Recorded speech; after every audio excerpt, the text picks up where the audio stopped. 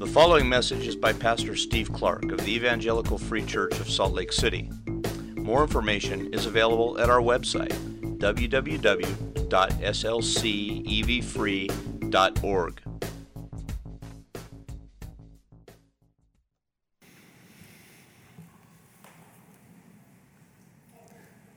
Father, we sing just now about how our souls are satisfied in you alone, and we say that as a declaration, but I want to lift it as a request. Would you help our souls to be satisfied in you alone? All of us, always. You're the one satisfaction that never ends, that is filling, is eternal, that is enough. So please cause us to be satisfied in you. We need that always, and we need it in particular right now. As we look at a passage this morning that's, no two ways around it, it's challenging. And I pray that you would help us to hear it well, to think about it carefully, to speak about it carefully, but to approach it from a spot of satisfaction, from a spot of rest and fullness, because our souls are satisfied in you alone. Give us that grace, and help us to hear your word and follow it for our good and for your glory. Please do that this morning. Amen. Well, it's nice to see everyone here this morning, especially women.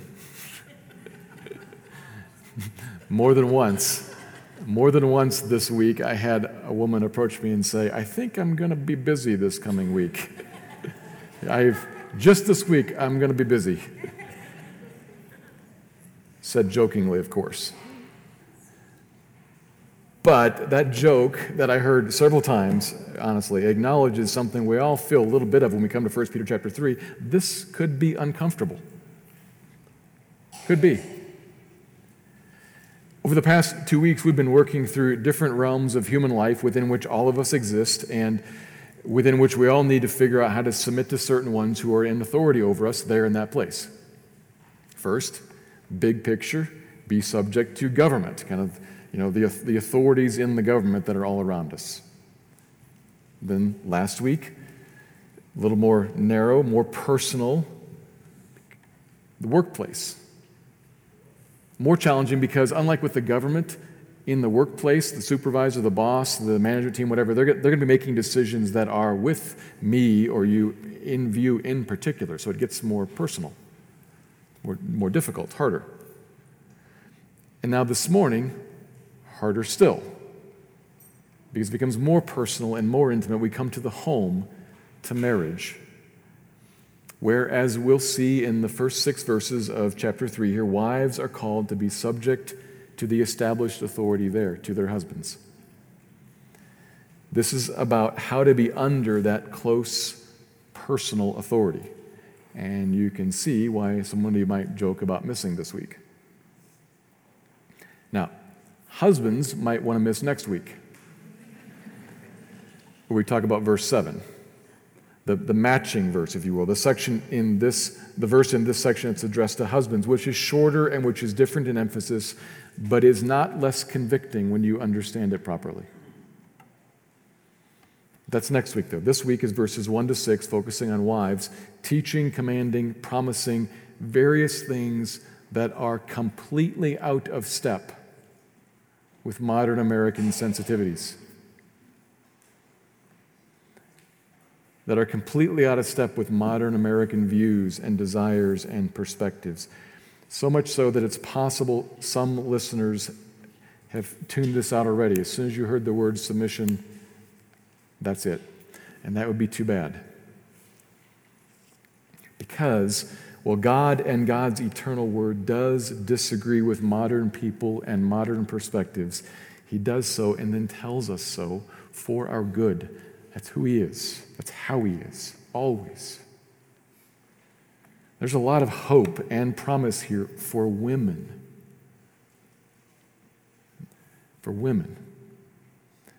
A lot of hope and promise in embracing what the God who loves us says and is teaching here in these verses. So we're going to look at it clearly and carefully, and certainly not arrogantly, I hope it doesn't come off that way, so as to find what God offers to us here for our good and for His glory, and for the good of others who are watching.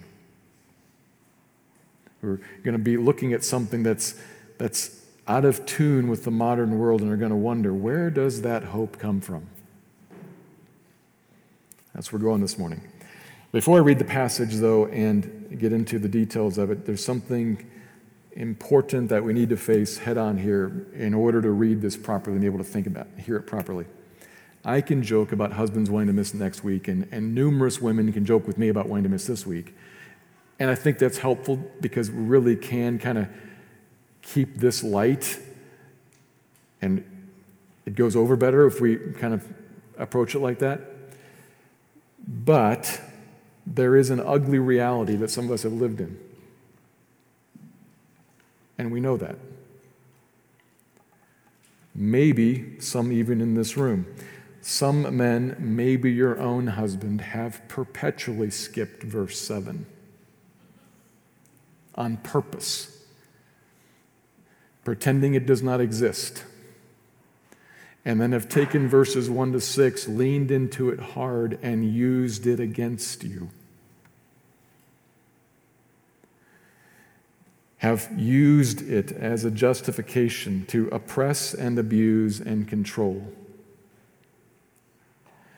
And then in a really nasty twist, have taken women who want to honor God and want to please God, have taken that desire to please God in a woman and use it as a trap against her, saying, and God supports me and tells you to take this. There's a word for that. Evil. The twisting of God's word to justify my own sin is evil.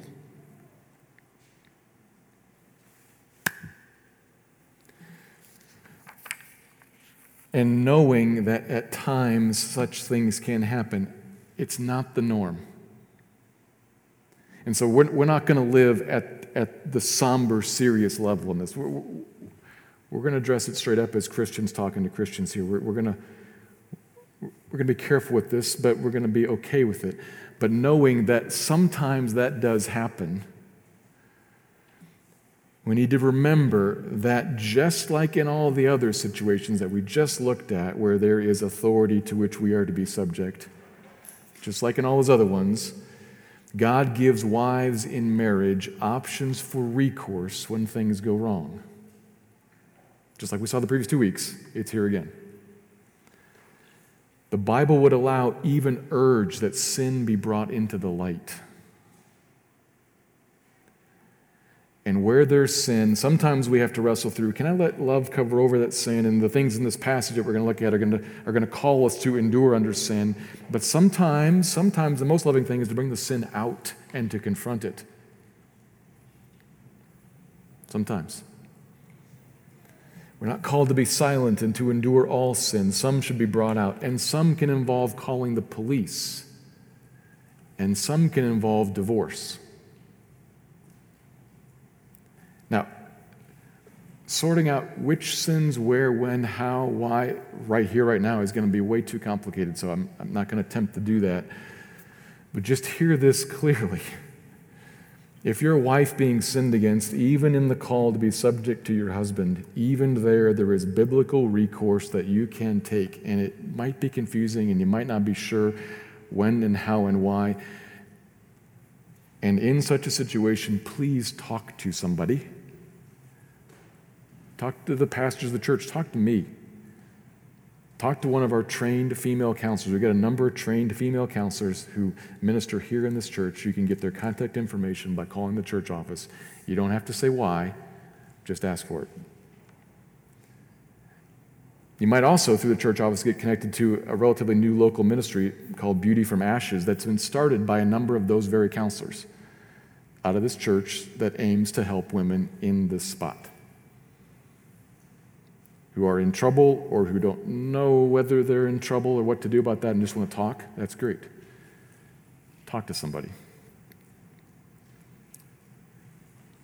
And we all know that just short of evil, there's a bunch of steps short of that are confusing, that are hard, that are sorrowful, that are frustrating, and maybe you just want to talk about that. You don't have to be at the very end. You can be somewhere short of that. Call and talk to somebody. Men too. Don't wait until catastrophe to talk to somebody. Talk.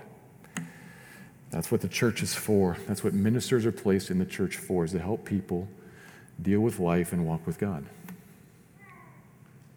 So, hear that. You have options for recourse. So, knowing that, I'm going to set that aside. It's important to address that first so we can hear the rest of it, because, of course, the sermon, the passage is not about the recourse. The recourse is the off-ramp, is the exception.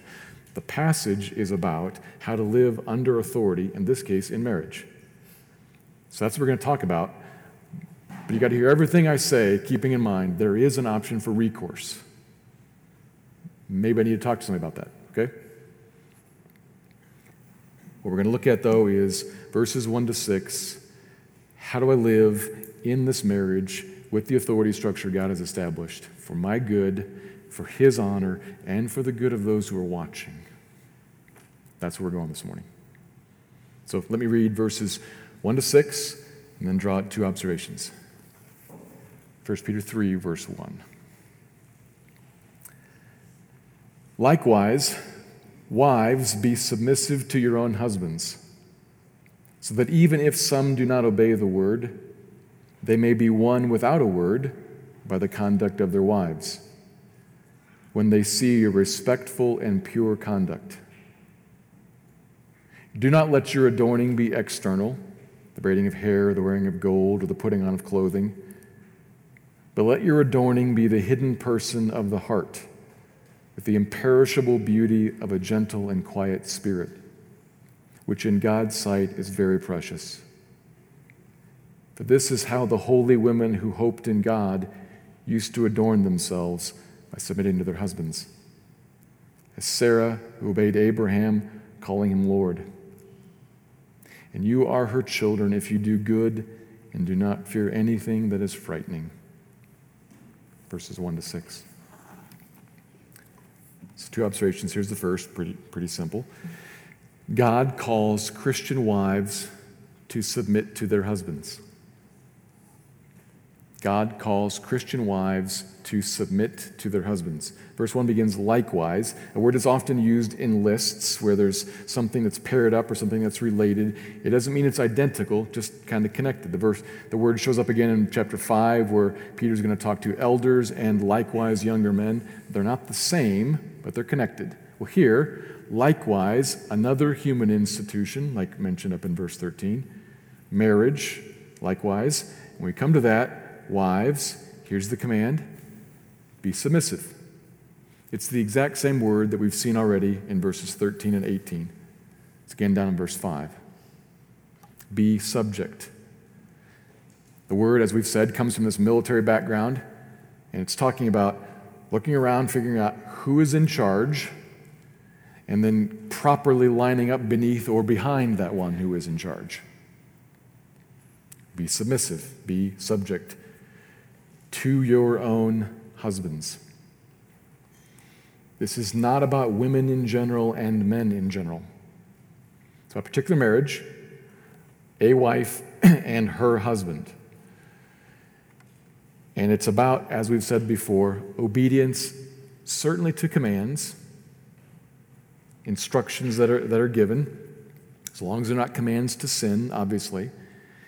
And it's about attitude. And in this case, it's especially about attitude, because in the day in, day out of a marriage, there's going to be far less what you might call like direct order than there would be like with government and the issuing of law, or a boss at work and the assigning of a task or a job. There's far less of that in marriage, and there's far more of living with and relating and conversing and just kind of a general awareness about how one carries oneself, things that show attitude. So, yes, there's obedience to instruction, and that word is actually used down below. That's here. But the emphasis falls much more on attitude, on demeanor. as the following verses flesh out what that submission would look like. But before he gets to description, Peter gives us one statement about reason, and this is important. We're going to spend a little bit of time thinking about this because it's maybe something that's skipped, but it's vital. There is a vertical reason coming later, a reason about you and God, but this is a horizontal reason about you and another person. And it's here right in the very beginning, right out of the gate in verse 1. Be subject to your husband so that, reason, so that even if some do not obey the word, they may be won. They may be won, drawn to the word of God, back to Christ, in other words. They may be won without a word. Won by your conduct, not by your words. This is important to understand, and it's pretty challenging for some of us. This is the same general point already made in verse 12 and in verse 15 and implied in last week's section 2, the evangelistic power of a changed life. And we already talked about that in the previous settings. These are a changed life, not just words about a changed life. Real difference, real, unexpected, unnatural, something that somebody looks at and says, that is surprising. It's not what I would think here. It's very hard to be about, very hard to do. There's something there that's sacrificial and unnatural. That kind of a changed life lived out says far more than any words about a changed life would say. For everyone in all those previous contexts, and especially right here in the husband-wife relationship, because it's so intimate. There's just something here about male and female relationship, about design of male and female that God is telling us here, and we have to recognize this applies to non-believing husbands. That's the main emphasis here. Those who who specifically refuse to obey the word. They have heard it and they say no. Well, stop talking, start living. He's heard it, he says no, stop talking, live. And there's a lesson there too for Christian husbands, or at least professing Christian husbands, who in this moment are living in some way that is also saying no to God. Heard it, know better, and I'm saying no. I'm veering away from God, and I know it. Stop talking, start living. That they might be won to God without a word. Won by conduct, won by example, won by living around them. So you see the instruction there, and the reason. And right away, wives, if you're a wife, you have to ask yourself a basic question. And personally, I think this is the hardest part of the whole sermon. I think this is the hardest part. You have to ask yourself, am I here for this? What he just said. Am I in marriage for that plan, that I might win him without a word? Or, I say this carefully, I'm not trying to be confrontational here, but this is the other option that I think we need to consider. Or have you bought the world's agenda, the world's message about why you're in marriage? That you're in marriage for your own rights and privileges. Your right to dignity, your right to be respected, to be understood, to be loved, to be protected, your privileges of benefit and pleasure, your right to justice, to be treated properly. Is that why you're here? Which is it? Because right out of the gate, this is why I think this is the hardest part. Right out of the gate, he hasn't even told us what submission means yet, what it looks like. That's the rest of the verses. And frankly, I think they're easier if you've first crossed this bridge. Right out of the gate, he has told us why these commands. For the sake of winning that man right there to God. God reigns, and everywhere we are, you are there, you are with that one, you're right next to that guy, you're in that marriage, there you are, set free right there to live as his servant. Remember this from the previous passage, how God's grace has set us free not to live for ourselves, but to live as servants of God? That's all of us, men and women, married and single, husbands and wives. And here is the spot where he has put you, and he set you free to live as his servant right there, to live for him, to die to self on behalf of his plan, perhaps endure hardship for verse 1. Just like employees in workplaces and citizens in countries.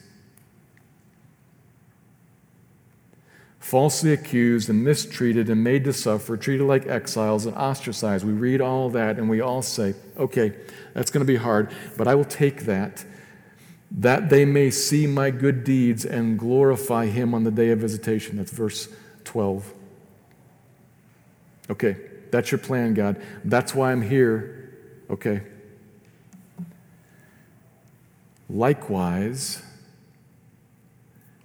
that man right there might see your good deeds and glorify God on the day of visitation. That man right there who's veering away might be brought back and drawn to walk with God. Okay, here I am. Use me, Lord. I'm here as your servant. That's where all this starts, right out of the gate. Why are you in your marriage? First question. And if it's for that, then the rest of this is actually relatively easy. Not simple, but it's easy. Because just like with everything else we say, I'll die to self for the sake of winning these. Here you are for the sake of winning him. Now, when enduring hardship, that sometimes becomes too much, and it's just wrong. And so I need to point back to the recourse thing I said earlier, right?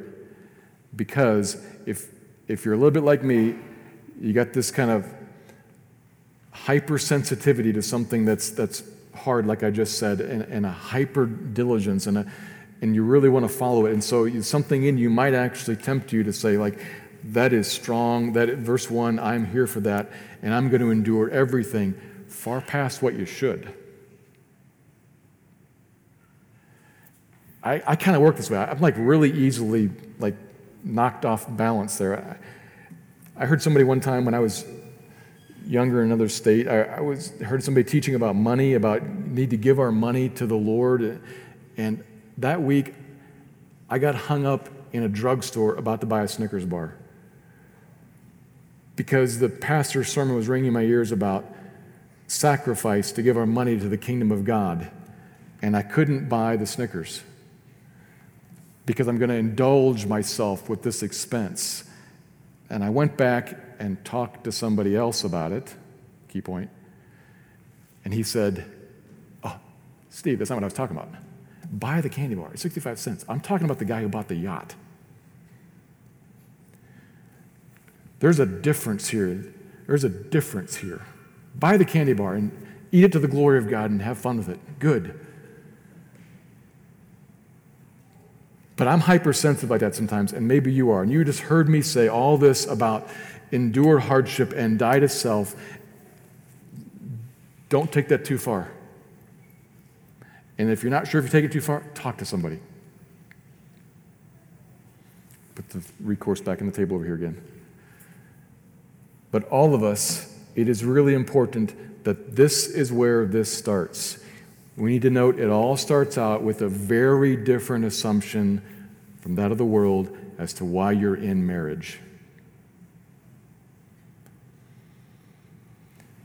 We start with an assumption that Christian wives aren't in marriage to live for themselves any more than Christian people are anywhere in the world to live for themselves. We are all, always, everywhere in the world to live for the glory of God, loving Him and loving our neighbor. that they might be won by our conduct. Conduct, verse 2, that is respectful and pure. First thing he says about conduct is actually about attitude. Attitude of respect towards one husband that shows deference to him as the head. He's acknowledged that way. It's the very same thing that you show your boss at work, verse 18, all respect to the boss at work. Same thing towards the husband, just to acknowledge you are the head of the home, and I respect that in a way that you communicate and he hears. All respect and pure, physically, sexually pure, which communicates, I'm yours. And I'm not shopping around trying to attract the attention of others, let alone actually engage with others.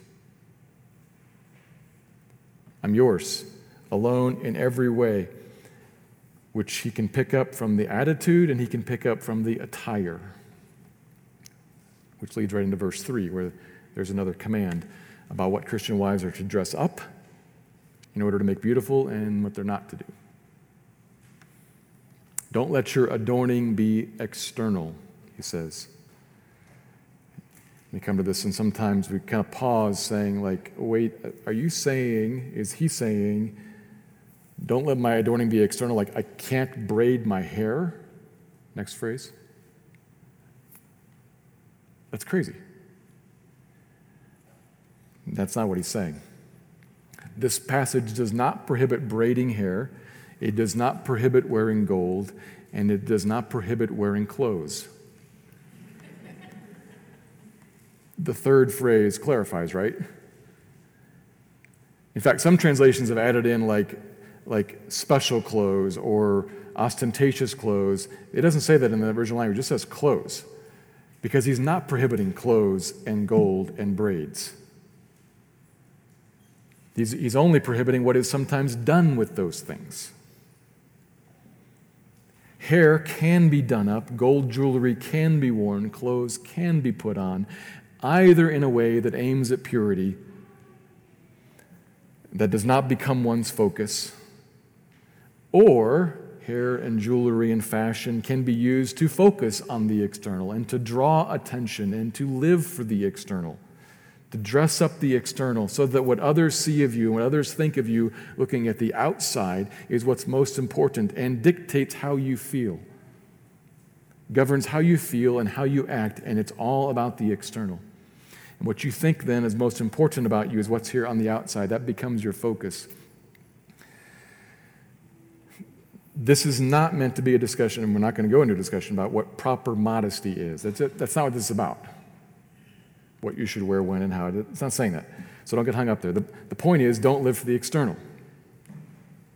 Adorning that, dressing up that, especially not seductively, it's wrong, and it's brutally self-destructive. God says no, it's wrong, but it's brutally self-destructive because the external perishes. It's the flower of youth quickly fading and sagging and wrinkling.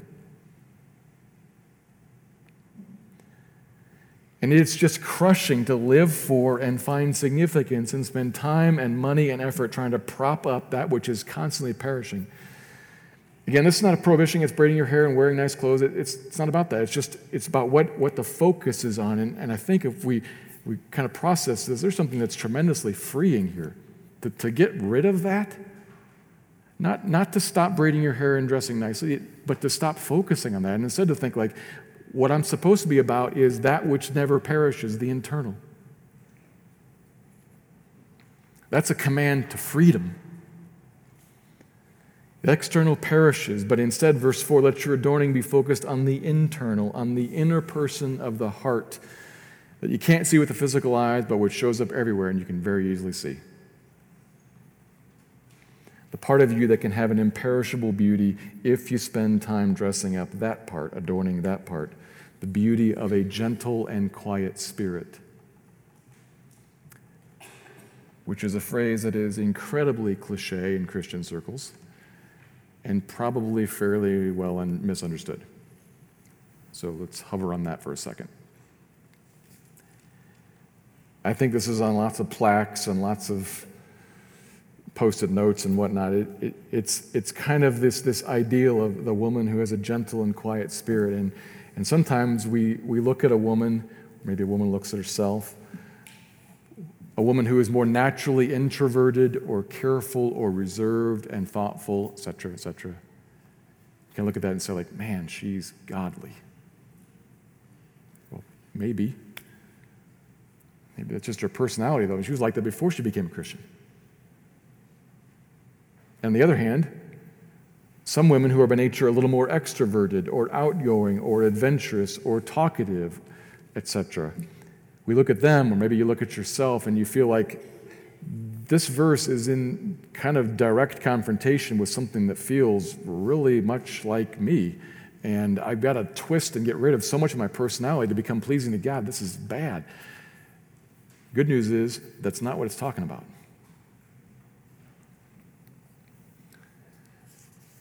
The phrase is in the context of submission to your own husband, in the context of conduct that is respectful and pure. And verse 3 just touched on the pure, and now this is about the respectful. The inner person that is gentle and quiet is the opposite of harsh, demanding, and quarrelsome.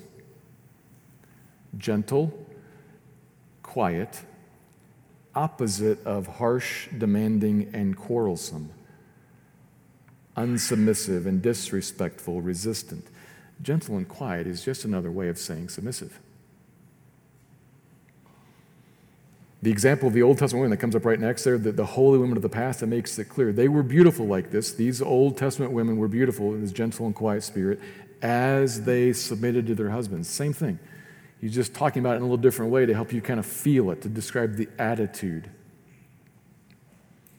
Sarah, then, the example used, she was with Abraham, her husband, not listed there, but her husband. She obeyed Abraham, it says in verse 6.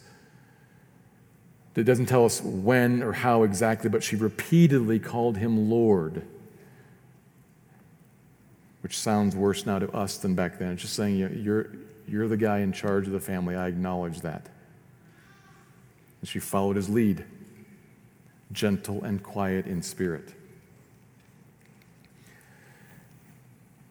This is not saying you have to be mousy and silent. Boisterous can be godly. Confident and assertive and chatty and engaging, all of that, all kinds of different personality traits, whatever it is that you are, it can all be godly and beautiful and wonderful. Just don't quarrel, don't contend. God says not to, and if for a second you could drop in any number of Proverbs, can you drop in a couple of Proverbs there about quarreling? I mean, there are a bunch of Proverbs. Twice the Proverbs say, it is better to live on the corner of the roof than with a quarrelsome wife. It is better to live in the desert than with a quarrelsome wife. The constant dripping of rain and the quarreling of a wife are the same. That's not written to men, that's written to women. Saying this very same thing in different, maybe more pointed language. Why do you need a gentle and quiet spirit when living with your husband? Because that's what might win him. The other will drive him away to the roof, to the desert, to the golf course, anywhere but here. And the goal is to win him.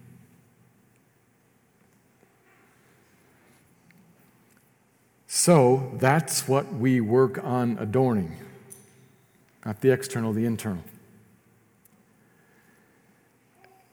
And you have to work on it. You have to work on adorning it because it's hard. It is not natural to us. We're all people with our own ideas and our own ways. And that's especially challenging when the husband that you're quietly, respectfully submitting to doesn't treat you very well. This is hard. There's nothing easy here, but it's God's call on you. in marriage, wives, be subject to your own husbands in all respect and purity. It'll draw them to God. That's the first, the horizontal reason. You're in marriage on mission. And the second, the vertical reason is as you engage with this and as you work on adorning that, you're going to find, I can't just do it. This is hard. This is frankly near impossible. That draws him to God, and what you're going to find is that's going to draw you to God too. And that leads to the second observation, which is much shorter. Submission to a husband comes from and feeds our hope in God. Submission to a husband comes from and feeds our hope in God. So we're going to approach this second point here by asking the question, why in verse 4, if you look at verse 4, why does it say that the gentle and quiet spirit is very precious in God's sight? That God appraises this kind of a heart attitude as very valuable. I can see why it's useful for drawing a person to him, and maybe he likes that, but why does it say that it's precious to him? Why is that? The answer is in verse 5. Because this is how the holy women who hoped in God used to adorn themselves. In other words, this kind of heart is what characterizes hope in God, which God thinks is very precious. Think about hope in God. God thinks is most precious. If you think about chapter 1, verse 7, God thinks that's the most precious thing ever. Our faith, our hope, our dependence on Him, of greater worth than gold. Remember chapter 1, verse 7? God thinks about His people and says, the thing that's most important about you is your faith in me. That's what leads you to walk with me daily. That's what first brings you to me and then leads you to walk with me daily. And that, as we follow through chapter 1, as we already have, that's what actually carries you all the way with me, all the way through life, all the way to the inheritance that is coming, and then earns you great commendation from me. Well done, good and faithful servant. Faith in you is the most important thing in you.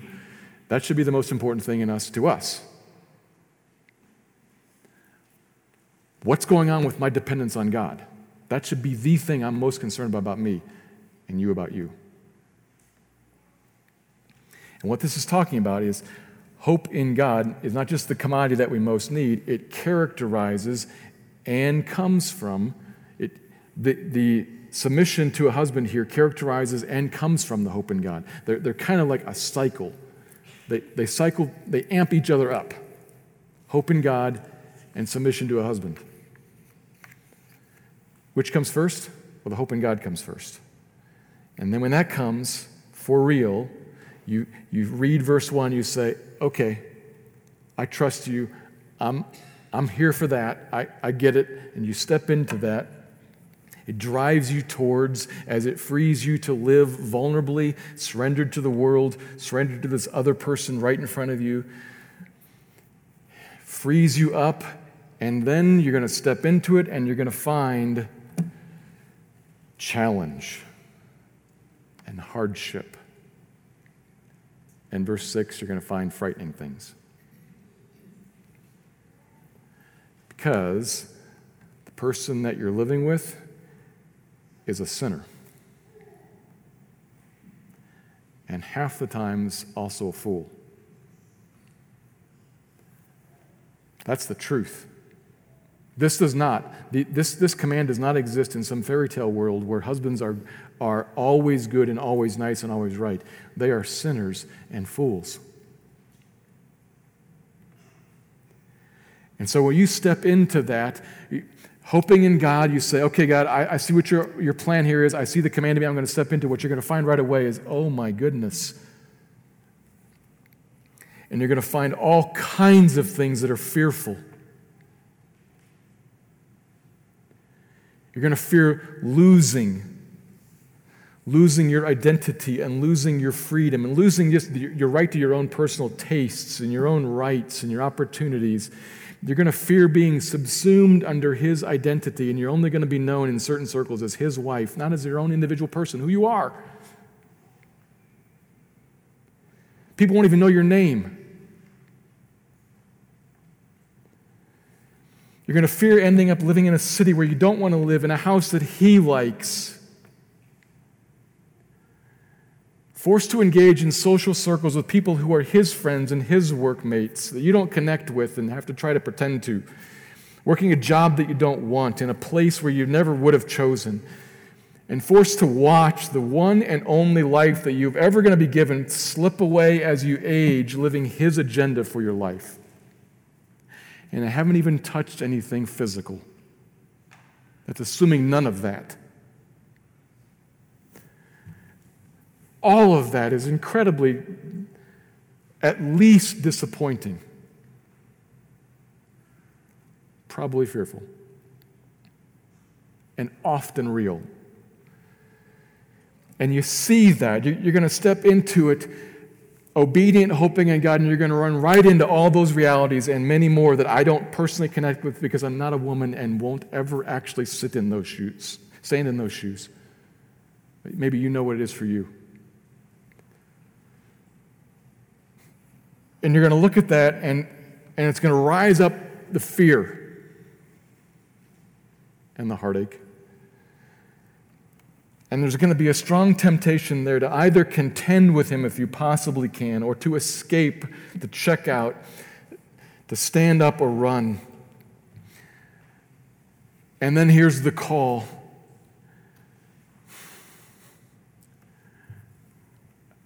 Be subject to. I can't just work on that. What do?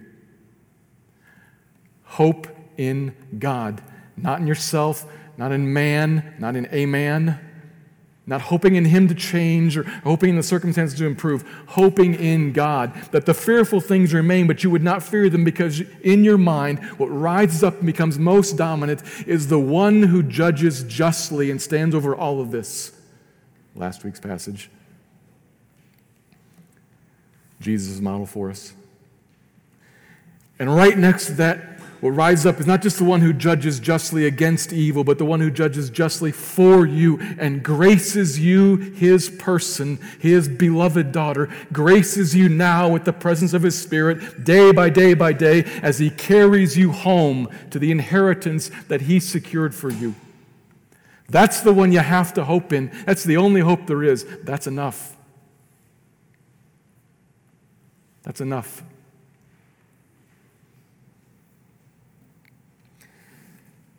He understands. I've never stood in your shoes, but he has. The Bible is sweet on this. It affirms that Jesus, though a man, was God who walked in human shoes and understands all of what it's like to be human. Ironically, he understands what it's like to subject himself to men who treated him wickedly and took his life from him. He can identify with you and your fears. And he rose from the dead to set you free from them and to deliver to you certain hope.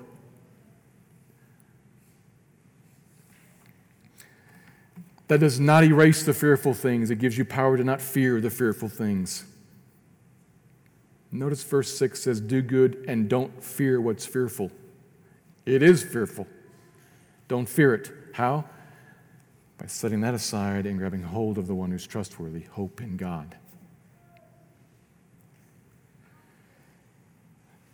And that puts you in a spot where you give away your life living not for his identity with a lowercase h, but living for his identity with a capital H. Losing your life not to him, but to him. That makes all the difference. And actually, that's the path that all of us walk. It's just a little different path in a little different context. But it's the path we all walk, giving away our lives, hoping in God, not fearing that which is fearful. So really, in fact, this is sort of a sermon, at least the last point here is sort of a sermon to all of us. If you're a single guy, this is about you. Because every one of us faces things that are fearful in life, and you can't get rid of them. And if you're living trying to get rid of the fearful things, good luck. The only way to live is to not fear the fearful things by hoping in God, who is for you, who walks with you, is carrying you in grace all the way home, and in the end will judge justly. That's the only way to live in submission to anybody.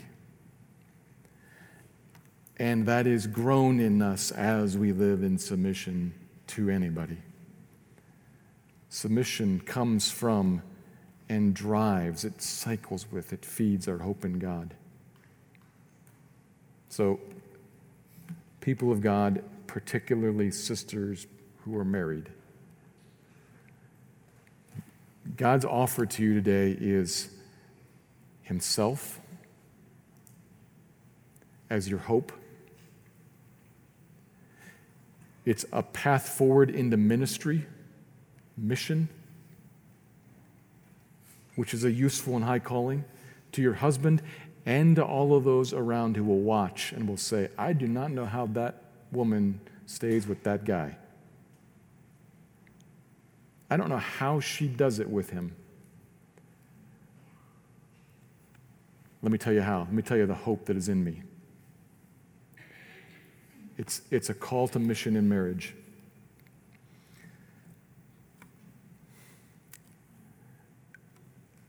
I need to say one more time at the end, I think, maybe recourse should be considered for you.